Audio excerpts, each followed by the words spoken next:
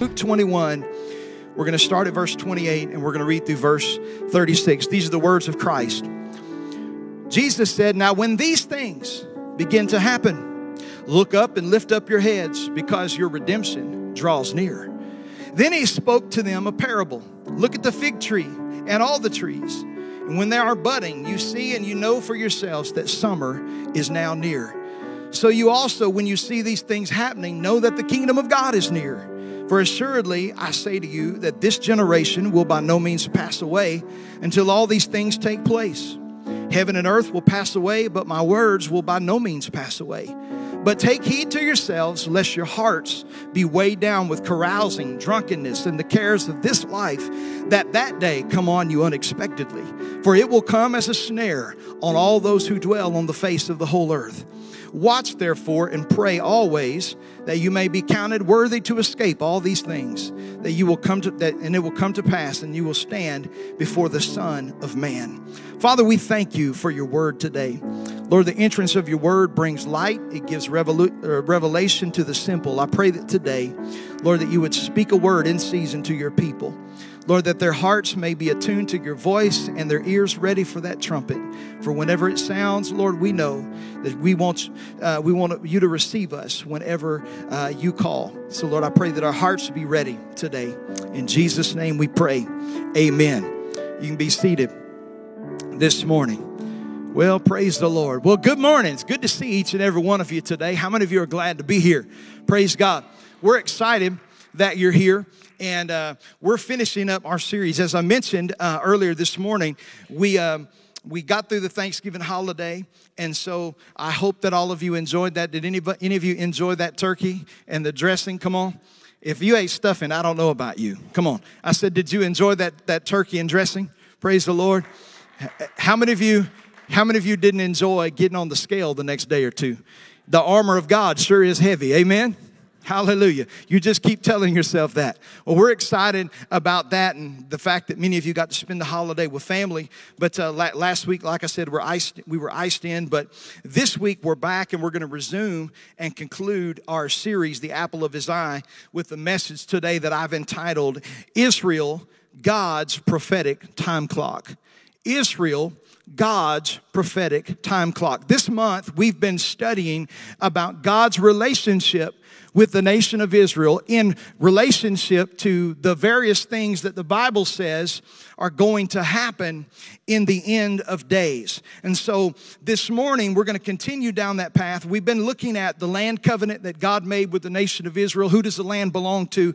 It belongs to the seed of Abraham, and which would be Isaac and not Ishmael, as what the scripture tells us. And so the fight between the Middle Eastern brothers, which would be Islam and Judaism, there's been a fight from the very beginning, but the Holy Land belongs to God's people. Amen? Hallelujah. So we studied that. We've been studying some other things, but this morning I want to talk to you about God's prophetic time clock, the nation of Israel. You know, it doesn't take a rocket scientist, nor does it take an expert to understand that the world that we live in today is deeply in trouble. This world that we live in is so fastly changing at a rapid pace that literally the world that we're in now is a world that didn't even exist 10 years ago, okay? Everything has sped by. Technology and so many different advancements that have happened just within the last decade is been absolutely crazy. But God, in His infinite wisdom and power in His Word, begins to tell us about some things that will happen as the last days come. So Luke 24 and, Matthew 24 and Luke 21 are two synoptic passages, parallel passages where Jesus is describing what will happen in the last days. And when you look at this, I don't know how any one of us can walk away with a different mindset or mentality than the perceived outcome. We see that, as the scripture says, nation will rise up against nation. We see that today. The word nation there in the Greek is ethnos. It really speaks about different ethnicities will rise up against each other. We see that in the world scheme. Racism at an all-time high, rioting in the streets. We see that this world has been ravaged by pestilence, COVID-19, literally changed the face of the entire world economically, physically, and politically. It's ravaged. Jesus said in the last days there would be pestilences in the earth. We also understand that the sun, the moon, and the stars, and everything that has to do with the atmosphere has changed. We've had colder days than we've ever had, hotter days than we've ever had, tornadoes and earthquakes and tsunamis in diverse places as the earth is getting warmed up to receive her soon coming king. The Bible says in the book of Romans that the whole earth is travailing and groaning, waiting on the manifestation of the sons of God. The earth is positioning herself to receive her Messiah. That is absolutely what's happening in the world right now. We see war that's impending on every front as nations have literally their fingers on their nuclear buttons, daring somebody to push the button. We've got hotheads like Russia, and we've got people in China and North Korea that literally they are just waiting to push that button to start some type of cataclysmic nuclear war. When we see all of those things, it's easy for us to think that the world is falling apart. I want you to know something. The Bible says that all of these things are the beginning of sorrows. He said these things, when you see them begin to happen, he said the end is not yet. It's like a woman that is getting ready to give birth. She has labor pains that begin slowly. Any ladies know what I'm talking about? They have contractions that begin to slowly escalate over time as her womb is getting ready to birth forth that child from her holding, from her womb. And so he uses that illustration to tell us that the earth is in the same way. It's groaning and it's all coming together. So I want to encourage you this morning that as we look at all of these things that happen in the world, I want to submit to you that the world is indeed not falling apart. You say, Pastor Brad, how is that? How is the world not falling apart? Well, if you look at it with the wrong set of eyes, you can see that the world is falling apart. But I want to submit that the world is not falling apart. It's falling into place. Jesus said that all of these things would happen. And aside from all of that, we see it. We see wars, rumors of wars. One big one, Matthew 24 says, and many shall be offended. Hello. We see that as an end time sign in the world today. But Jesus didn't stop there. He begins to tell us about another thing that we should be looking for. And we find that in our text this morning in Luke's gospel, chapter number 21. Go back with me and let's look at it again together. Luke 21, verse 28, Jesus said, talking about the wars, the rumors of wars, the pestilence, all these things. Notice what he said. He said, when you see these things begin to happen, that's when you need to look up and lift up your heads because your redemption is drawing near. Then he spoke to them a parable. Look at the fig tree and all of the other trees. He said, but when they're already budding, you know that summer, you know yourselves that summer is near. And so also when you see these things, know that the kingdom of God is also near. He says, assuredly I say to you, the generation will by no means pass away till all these things pass away. Heaven and earth will pass away, but my words will by no means pass away. And then Jesus gives them an admonition to take heed to themselves, lest their hearts be weighed down with fear, carousing, drunkenness, and all of those things. But what I'm trying to point you to this morning is Jesus said, when you see all these things, you need to look up, start getting ready. But he said, I want to tell you one other thing. He said, I want you to look at the fig tree. Somebody say fig tree.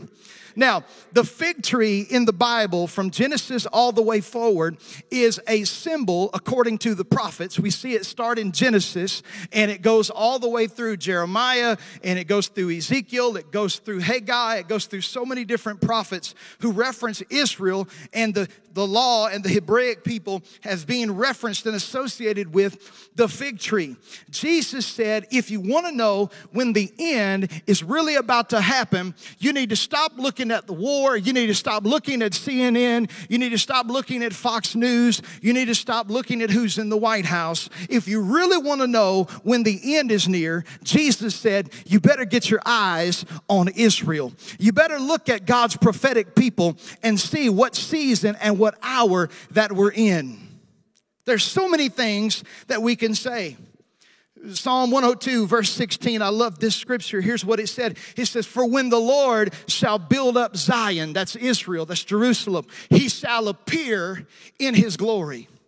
In other words, what the psalmist was trying to say was speaking to the end of days when Israel would again be a nation and Jerusalem would be the capital of that nation. So we see there that God begins to speak about the nation of Israel coming to the forefront again in all of these things.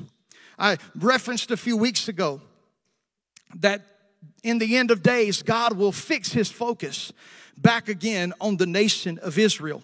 The church has not replaced her. Indeed, Paul wrote to the church at Rome in Romans chapter 11 that God has not replaced his people Israel, but that she's blinded now for a season until the fullness of the Gentiles come in. Somebody say the fullness of the Gentiles. Now, what is that? That started on the day of Pentecost, when the church of Jesus Christ was born. The Jews initially rejected their Messiah.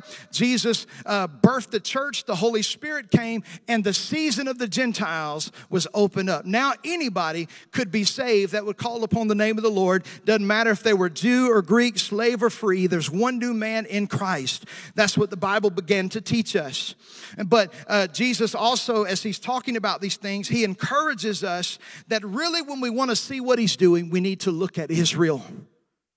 And folks, today we see God beginning to do some great things in the nation of Israel. And we're going to look at these here in just a few moments. But I want you to consider something. In Luke 21 and Matthew 24, Jesus begins to talk about three things. First of all, Jesus in his Olivet Discourse. In Matthew 21 and Matthew 24 and Luke 21, Jesus starts off with the destruction of the temple as he's sitting on the Mount of Olives talking to his disciples.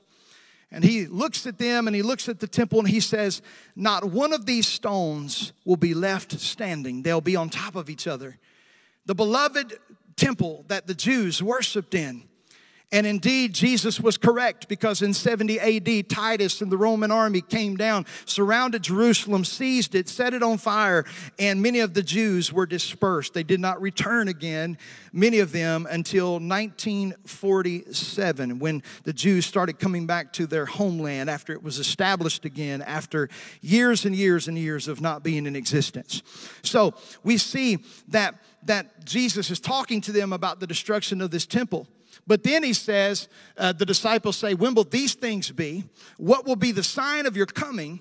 And what will be the sign of the end of the age? And Jesus begins to answer these questions. And so here's what I want you to get this morning. We have a Jewish Jesus speaking to a Jewish audience who is telling them about what will happen to the Jewish people at the end of the age. You got to keep that in context in Matthew 24 and Luke 21. Jesus is speaking to them as a Jewish person to the Jewish people, speaking about what's going to happen to the Jews during that time. And in Matthew 24 and Luke 21, Jesus, now stay with me, I'm giving you a lot of information.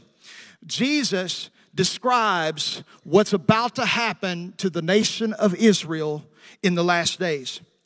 And Jesus makes a statement. He says, beware when they say peace and safety, for suddenly they will take seize of you. They will deliver you up to tribulation. He's expounding upon the days that the prophet Daniel talked about in the book of Daniel when he said that there was coming a 7-year period upon the earth called the time of tribulation. Daniel talked about it. It's a time where Israel is being redeemed by the Lord.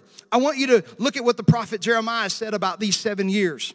Jeremiah chapter 30, verse 7, it says, alas, for that day is great, so that none is like it.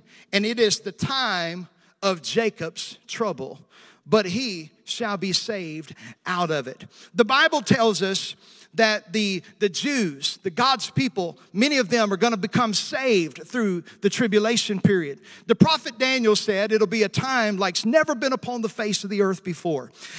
It'll be total chaos, total lawlessness, total anarchy, because the influence of the church will be removed, and now the Antichrist will try to come in with false peace. He'll come in with false answers. He'll demand his image to be worshiped, and he'll demand allegiance in every way. Ultimately, demanding that the people that are still here take a mark called the mark of the beast. People have debated on what it is. Is it a tattoo? Is it a microchip? I don't know, and I don't want to be here to find out. But here's what I know. I know that you got to have it to buy or to sell or to trade or to survive, basically, during this time of a one-world government. Jesus said those things are going to begin to happen. People are going to be killed. They're going to be tortured. The prophet, or rather John the Revelator, spoke about this in the book of Revelation, starting in chapter 5 going forward. He describes the plagues, the pestilences, the people that will die during this tribulation period. It is absolutely horrible. Though these 3.5 years, the first half, are described as lesser tribulation, the last half is described as greater tribulation, when the Antichrist defiles that temple that's been rebuilt and declares himself to be God. The Bible says those last 3.5 years will be time on this earth like nobody has ever been succumbed to or experienced before. It is a time that is absolutely, positively going to be terrible.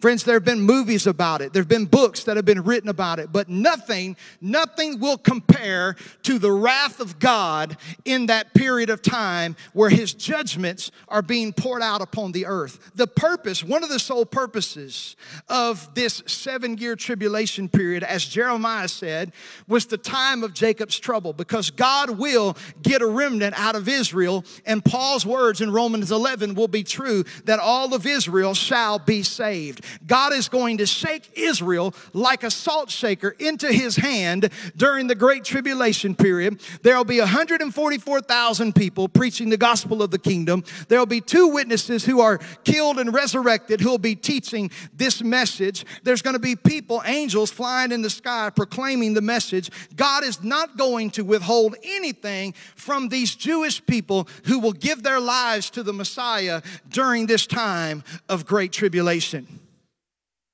Now, folks, listen. I don't want to be here during that time.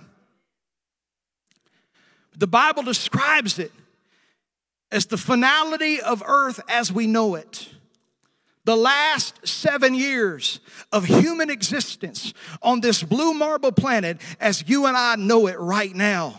The Bible says at the end of those 7 years, the physical, visible, literal second coming of Christ will come, where he will establish a new heaven and a new earth, and the judgments are going to take place, and the millennial reign, all of these beautiful things that we see in the scripture. But friends, I'm telling you, I do not want to be here for that time. But I've got some good news for some people in this room this morning. Though the prophet Daniel and the prophet Jeremiah described these last 7 years on earth as something like the world has never experienced. The Holocaust can't hold a candle to what's going to happen during the reign of the Antichrist. All the wars of the world will never hold a candle to what's going to happen during these 7 years of tribulation as the wrath of God is poured out upon Christ's rejectors and the lost, and God's fury will be felt like no other. But I believe, my friend, there's one more thing. There's one more thing that's going to happen before these dark days. There is something that's going to happen. Friends, that event is the event of all events. Paul called it the great catching away, the blessed hope, the rapture of the church. Now, I know there's some people who don't believe in the rapture. That's okay. You don't have to believe it. But I'm telling you, Paul wrote to the church at Thessalonica, and he said, "But you, beloved, that day will not overtake you as a thief of the night, for God has not appointed us unto wrath, but unto salvation." Friends, let me tell you something. When Jesus comes, he's coming back for his church. It's going to be glorious time. But listen, the Bible says that it's going to be something that's going to happen, and it's going to happen quickly. That's why the admonition is given not only to the Jewish believers who would later become a part of the church, the disciples, but it's also given by Paul to the church at Thessalonica. He tells us about this time when Jesus is going to come. Here's the admonition. Paul gives it to us, or Jesus rather gives it to us, and Paul gives it to us. But Jesus gives it to us right here in Luke 21. I want you to see this. Verse number 35, he says, "For it will come as a snare on all of those who dwell on the face of the earth." He says, "Watch therefore and pray, and always that you may be counted worthy to escape all of these things that come to pass, and to stand before the Son of Man." Now, I want to stop right here and drop my plow and preach to you for a few moments, because there have been some people in times past who have criticized those who believe in the rapture of the church. They've called us escapists. They've called us people who don't want to deal with the facts. They've called us people that don't want to suffer and come through anything. Listen, the Bible says in this world you will have tribulation. But listen, the tribulation that's going to happen in these 7 years is not going to be like the tribulations you and I experience right now. It'll be when the wrath and fury of Almighty God has been released upon the earth. And the Bible says, Jesus says, you need to watch and you need to pray that you may be counted worthy to escape all these things and that will come to pass, and to stand before the Son of Man. I want you to know something. If Jesus said I ought to pray that I be worthy to escape, then friends, I'm going to pray that I'm worthy to be escaped the things that are coming upon this earth. Listen, there's coming a day where the Bible says that the trump of God will sound. Listen, I believe that the lips of that angel, are on that silver trumpet right now, looking down over the grand stand of heaven's sapphire seal, looking down upon this earth, waiting patiently for the call of God the Father to say, "Son, go and get my children." The Bible says the Lord himself shall descend from heaven with a shout and with the voice of an archangel, and the dead in Christ shall rise first, and those who are alive and remain shall be caught up to meet the Lord with the air. Therefore comfort each other with these words. Paul tells us that Jesus is coming for his people. I'm excited about that this morning. Folks, this world as we know it is not our home. So many people are in love with their stuff, their things. But let me tell you, this world is not our home. Jesus tells us that his coming is going to be sudden. It's going to be like a thief in the night. It's going to be swift, like the lightning flashes from the east to the west, like the blink of an eye. And he also tells us it's going to be soon. The question I have to each and every one of you this morning is, will you be ready when Jesus comes? Some of you will be, but I don't know about everybody. The coming of the Lord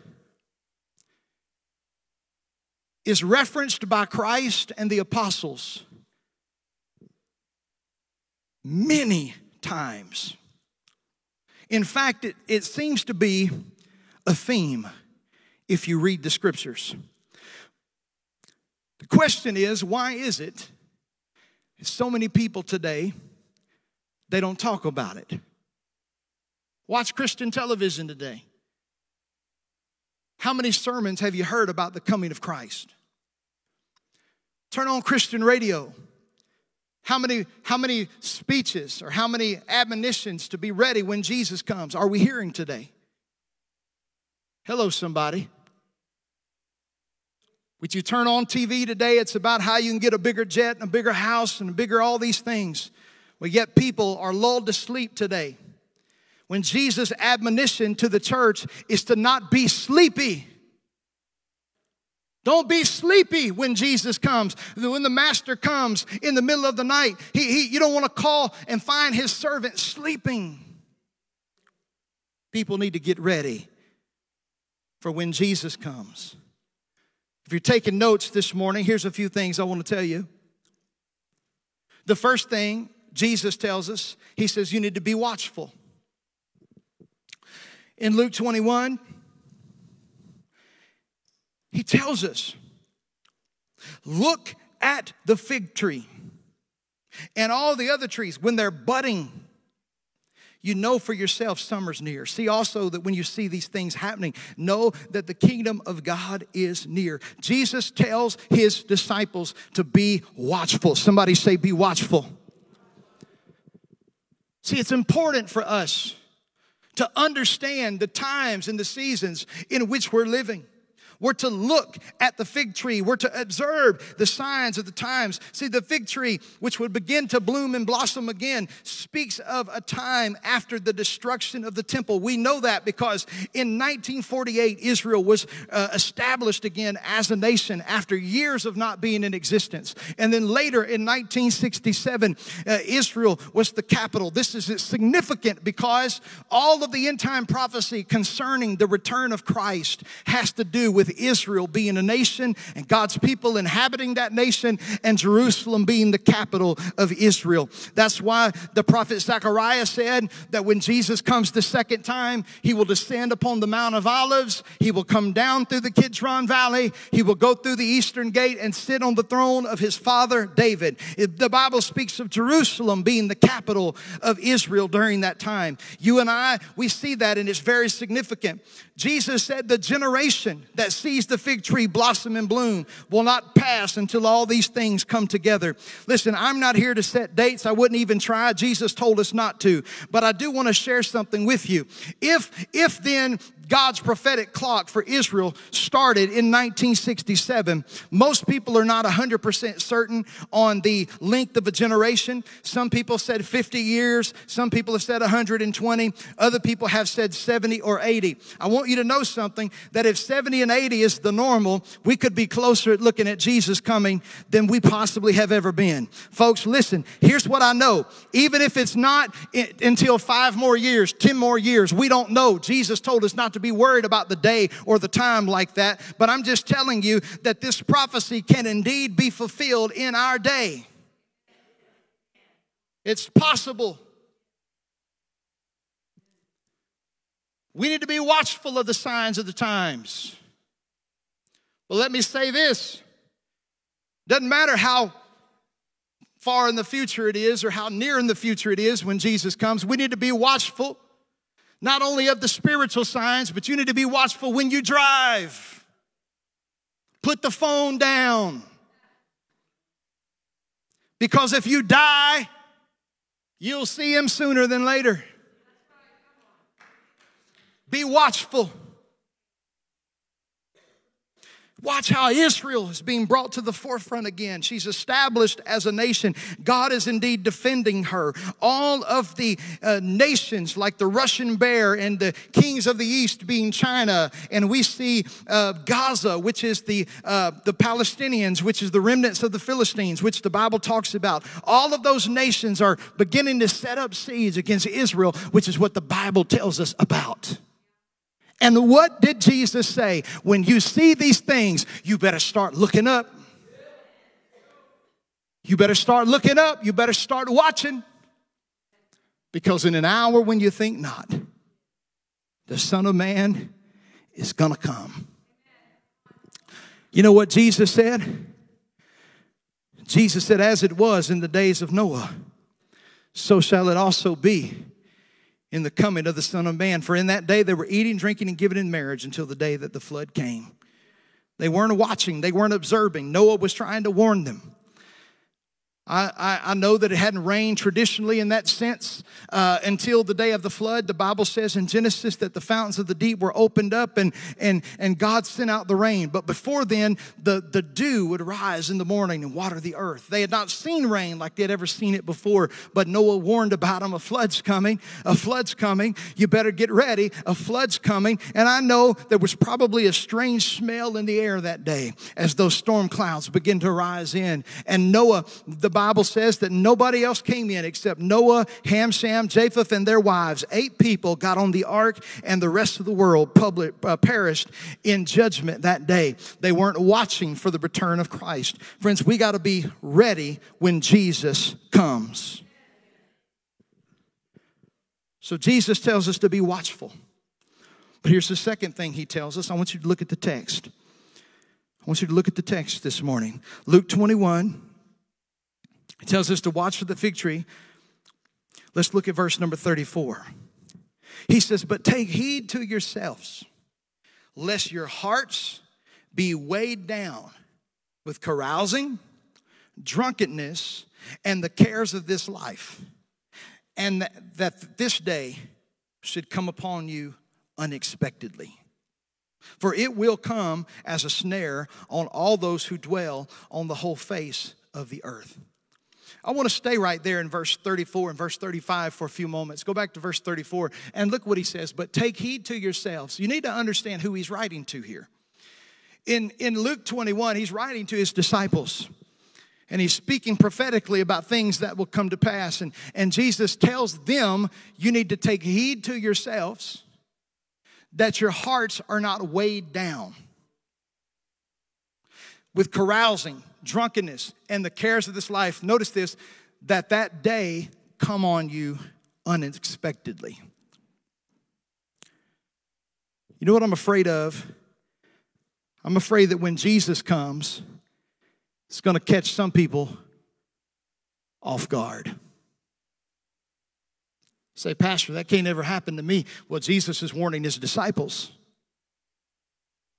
He's warning his disciples not to be cast down, not to be weighed down, not to be so caught up with the cares of this life. Say, Pastor, I don't know about that. I told you, Jesus talked about this so much.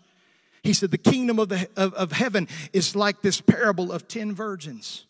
5 wise, 5 foolish, who had their lamps and they were waiting on the bridegroom to come. And it was their responsibility to have their lamps trimmed and filled with oil because in Jewish culture, it was unexpected when the bridegroom would show up. In fact, there would be a messenger that would blow a trumpet and say, behold the bridegroom, come out to meet him. And the Bible says that at midnight, some of these virgins, they were sleepy and they were just caught up with the events of the day. Maybe they were tired. They were weighed down. And what happened? The Bible says that the bridegroom came that night and said, the door is open. Come in to meet him. And some of those virgins, 5 of them who were foolish, they didn't get enough oil. And they were scrounging around at the last minute saying, oh, I gotta get in. Let me borrow some oil from you. And the other 5 who were wise said, you can't borrow from us. You should have went out and got your own. And guess what, my friend? They weren't able to come in.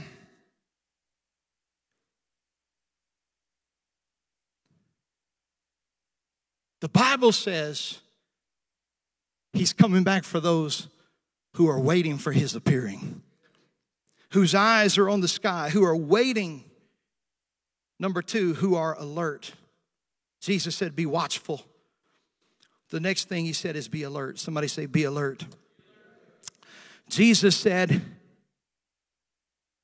to his disciples, watch this wording, but take heed to yourselves. Take heed to yourselves. Do you understand what that means today? To take heed to ourselves means to check yourself. Come on, look at your neighbor, say, check yourself. You need a self-evaluation.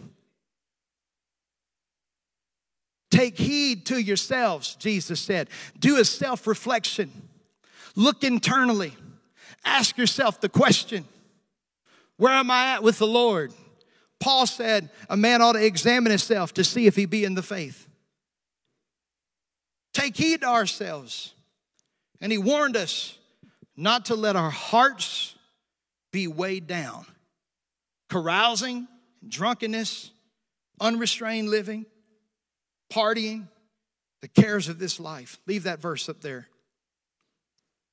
Jesus said, take heed to yourselves, lest your hearts be weighed down, carousing, drunkenness, and the cares of this life, and that day come on you unexpectedly. Jesus is trying to give them some admonition here. Guys, listen to me. Here's what he's trying to say to his disciples, his followers, those faithful who were there gathered around listening to him. Jesus said, when I come, it's going to come quickly, it's going to come soon, and it's going to come suddenly. And I don't want you to get caught off guard, because there are people who are going to get caught off guard, and that day is going to overtake them like a thief in the night. And Jesus said, I don't want that to be you. I want you to watch, be ready, and pray that you could escape these things and to stand before the Son of Man. And so, listen, Jesus said, I want you to not let your heart be weighed down with carousing. Carousing is an old word. We don't use it a lot today. It speaks of living a life of revelry. In other words, a partying, carefree life. Jesus is speaking to the people who are here, and he says, don't get weighed down like they were in Noah's day, who were eating and drinking and going to the party, to and fro, to and fro, to and fro. You got so many people in the church today, they know what time the party is, they don't know what time the prayer meeting is. And I truly believe that if we really believed Jesus was coming, we'd care more about the prayer than we would about the party. Hello, somebody. He said, don't let your heart be weighed down with running to and fro, carousing. And then he says, drunkenness. And the Greek word here literally means what it means. It means intoxication. And folks, I want to let you know this morning, you can be intoxicated with way more than just alcohol.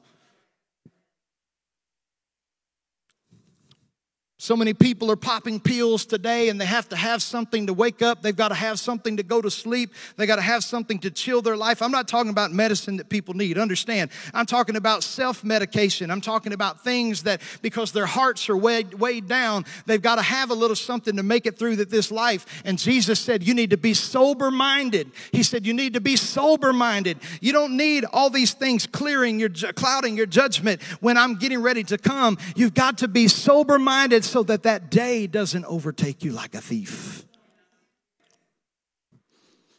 You say, well, Pastor, okay, I got you. I'm not a partier and I'm not a drunkard. Well, you know, he kind of lets everybody have it, this next part. And then he says, and the cares of this life. You may not be weighed down with carousing. You may not be weighed down with drunkenness. But I would suppose today that there's some people in this room who are weighed down with the cares of life. You're weighed down with the cares of life. Listen, Jesus put us in this world. We're not of this world, but we're in this world. We're a light to this world. But as I said momentarily, this world is not our home. We're just passing through. Everything we work for, everything we esteem, all of our accounts, our investments, all of our cars, our boats, our RVs, all of those things that we esteem value to. The Apostle Peter said in his epistle that they're going to be melted with fervent heat. And God's going to renovate this earth with fire. I've never seen a U-Haul behind a hearse. The Egyptian mummies the Egyptian kings who are now buried as mummies used to think that they could take their wealth with them. So they were buried with all of their rubies and all of their gold inside the pyramids. But whenever they went and they excavated those things, not only was the mummy still there, but the treasure was still there. Listen, Jesus said, you better worry about treasure that you can store up in heaven. Treasure that moth and rust don't corrupt and that thieves cannot break in and steal. Because everything else is wood, hay, and stubble. If it doesn't matter for Jesus and it doesn't equate to souls and the advancement of his kingdom, all of our earthly achievements, my friends, really mean nothing.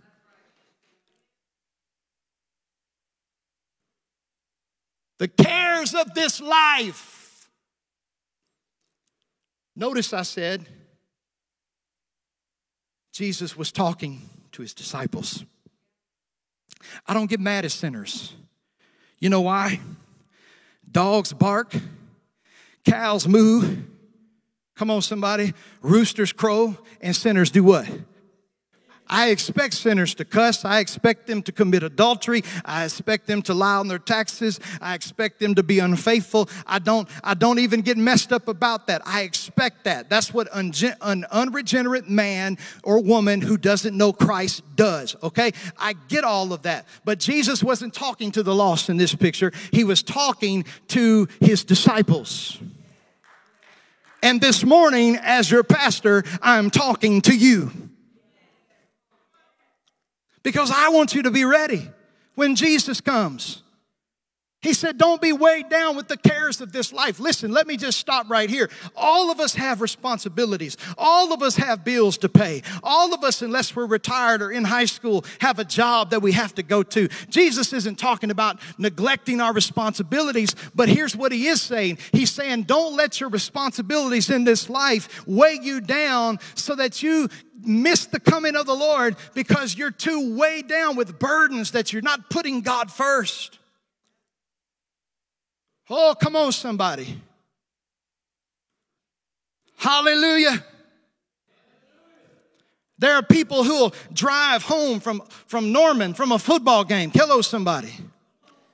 And they'll drive home and get home at 2:30, 3 o'clock in the morning and go to work the next day, but will not stay in church past 12:15. And yet you want to tell me you love Jesus. Yet you want to tell me that you want to have a home in heaven, but you won't worship down here. When you get to the funeral home, they can press a smile on your face, but I think they ought to leave it like it was in church. Hello, somebody. Hallelujah. If you're excited about Jesus coming home, it's going to show on your countenance. If you're excited about Jesus coming, it's going to show in your worship. If you're excited about Jesus coming, it's going to show in how you give to missions. Friends, listen, I'm telling you, this little light of mine, I'm going to let it shine. I'm going to let it shine. I'm going to let it shine. If your relationship, and I'm not talking about marriage here, I'm talking about your boyfriend and your girlfriend. If that relationship is wearing you down, listen, that's not the right one. Get your eyes back on Jesus. If your job has become your God, friend, that's not the right one. Get your eyes back on Jesus. If your hobby keeps you out of church and fellowship, that's not the right one. You need to get your eyes on Jesus. Let the cares of this life fall off of us this morning because we've got to be alert when Jesus is about to come. Your lamps have to be trimmed. You have to have oil in order to make it when Jesus comes. Hello, somebody. I just feel the witness in my spirit today to tell somebody in this house that when Jesus comes and we stand before him, he's not going to check the roll book of the church. He's going to check the Lamb's book of life. There's a lot of people in church, but they're not in Christ. You say, I don't believe that, Pastor. I've been in church my whole life. Yeah, you sing the song and you know the dance and you know this and that. Jesus gave us a parable, didn't he? About the wheat and the tares. They look the same until harvest time. Hello. Got to be alert. And then he said, you got to be ready. Somebody say, be ready. Oh, you got to be ready. You got to be ready when Jesus comes. Watch therefore and pray that you may be counted worthy to escape all these things that will come to pass and to stand before the Son of Man. Look how important that is, where Jesus tells us to be ready for when he comes. We got to keep watch. We got to be prayerful so that when he comes, when he calls, when that trumpet sounds, that we are ready to meet the Lord when he comes. Hallelujah. That's powerful. See, he said, get your eyes on Israel. When you see all these things happening, you better look up because he's coming back for his bride. Hallelujah. There's a lot of people who say, Pastor, I don't believe in a pre-tribulational rapture. I believe in a post-trib or a mid-trib. Well, here's what I want to tell you about all that. It'll all pan out. I want to go on the first load that's ready. Amen? But the way that I see it, as I look at Scripture, the church is not appointed unto wrath because she received her Messiah who had wrath of God already poured out upon him. And there's not a judge on this continent that will try somebody twice, because that's called double jeopardy. Hello, somebody. Well, let me tell you something. The bride of Christ is going to be caught up to meet the Lord in the air. And then whenever he comes at that end, the book of Jude tells us that he is going to come with 10,000s of his saints on white horse to execute judgment on the nations. I'm telling you right now, I want to be ready when Jesus comes. Just like the 10 virgins who didn't have their oil ready. You're not going to be able to clean out from under your mattress when Jesus comes.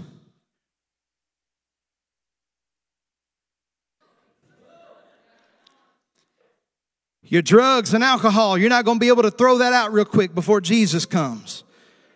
You're going to have to be ready. He said there'll be 2 in the field, 1 taken, 1 left. 2 in the bed, 1 taken, 1 left. Friends, I'm telling you, it's going to be the event of all events. That one day, and I believe it's one day very soon, that Jesus is going to call for his bride. One day, those of us who are alive when this event happens, our feet are going to lose Earth's gravitational pull.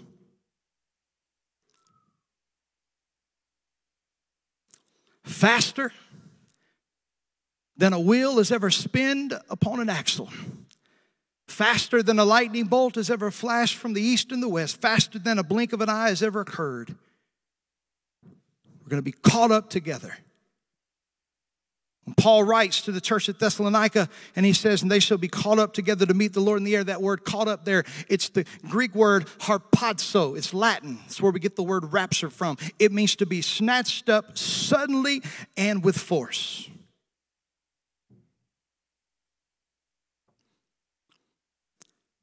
He said you got to be alert when he comes, and you better be ready. You know, I'm talking to some people here this morning. Listen, I'll be honest with you. If you're saved, you're saved. But there may be some people in here, you're backslidden. You've walked away from Christ. You're off the path. There may be some people here today, you don't know Jesus. You know about him, but you don't know him. I'm concerned about you.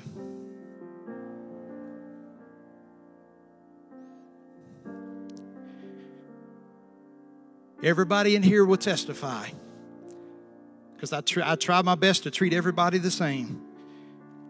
As a shepherd, as a pastor, if I don't see you for a Sunday or two, a Wednesday or two, I'm texting or calling you. Where are you at? You okay? I miss you. Where are you at? I see heads shaking all across the building.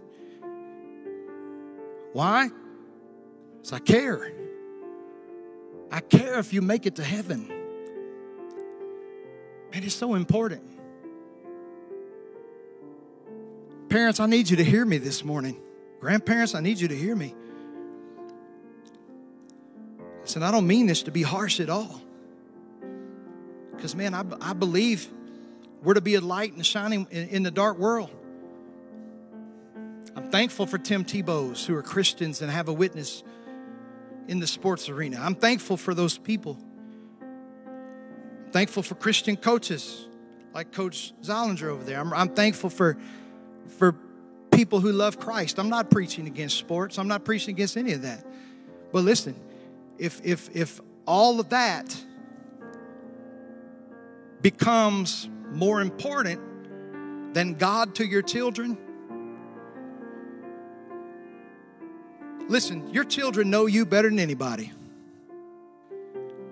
Let me tell you, those children know that dance practice and cheer competition is not optional, but they know church is, because you've been teaching them that for the last 15 years of their life. Pastor, that's legalistic. No, it's not. No, it's not. Listen, as Christians, we need fellowship, instruction. We need to be a part of the environment that God has called us to. I had somebody one time, they said, well, I'm in nature, so I'm in God's sanctuary. Okay, whatever.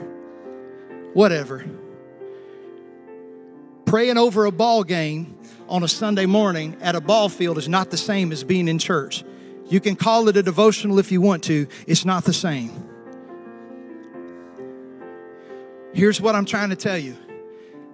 You spend all that time investing in those children, getting those accolades, getting those awards, getting those things. And guess what? If they're not ready when Jesus comes, what's that going to matter? What's it going to matter? It's not going to matter a hill of beans.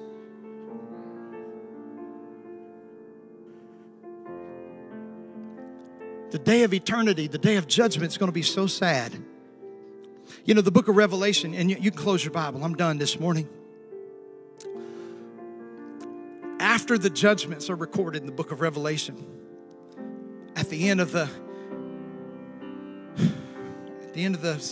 1,000-year reign, we see John, I'm getting sidetracked this morning, but we see John's revelation, his vision. He says, I saw the new Jerusalem coming down out of heaven as a bride adorned for her husband, right? He sees this vision of this new Jerusalem coming down to earth, and he begins to describe what it's going to be like in heaven. And here's what John said. He's going to wipe away every tear from their eyes before they enter into heaven. You know why I believe that's there? Because I believe there will be some tears at the judgment. When people realize what they could have had, when they realize what they could have done, when they realize who they could have reached.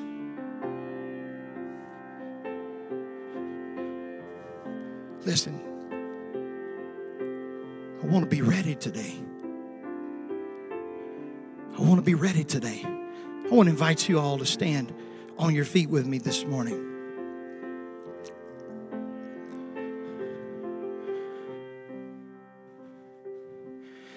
You know, I felt such an urgency to preach this message the way I did today.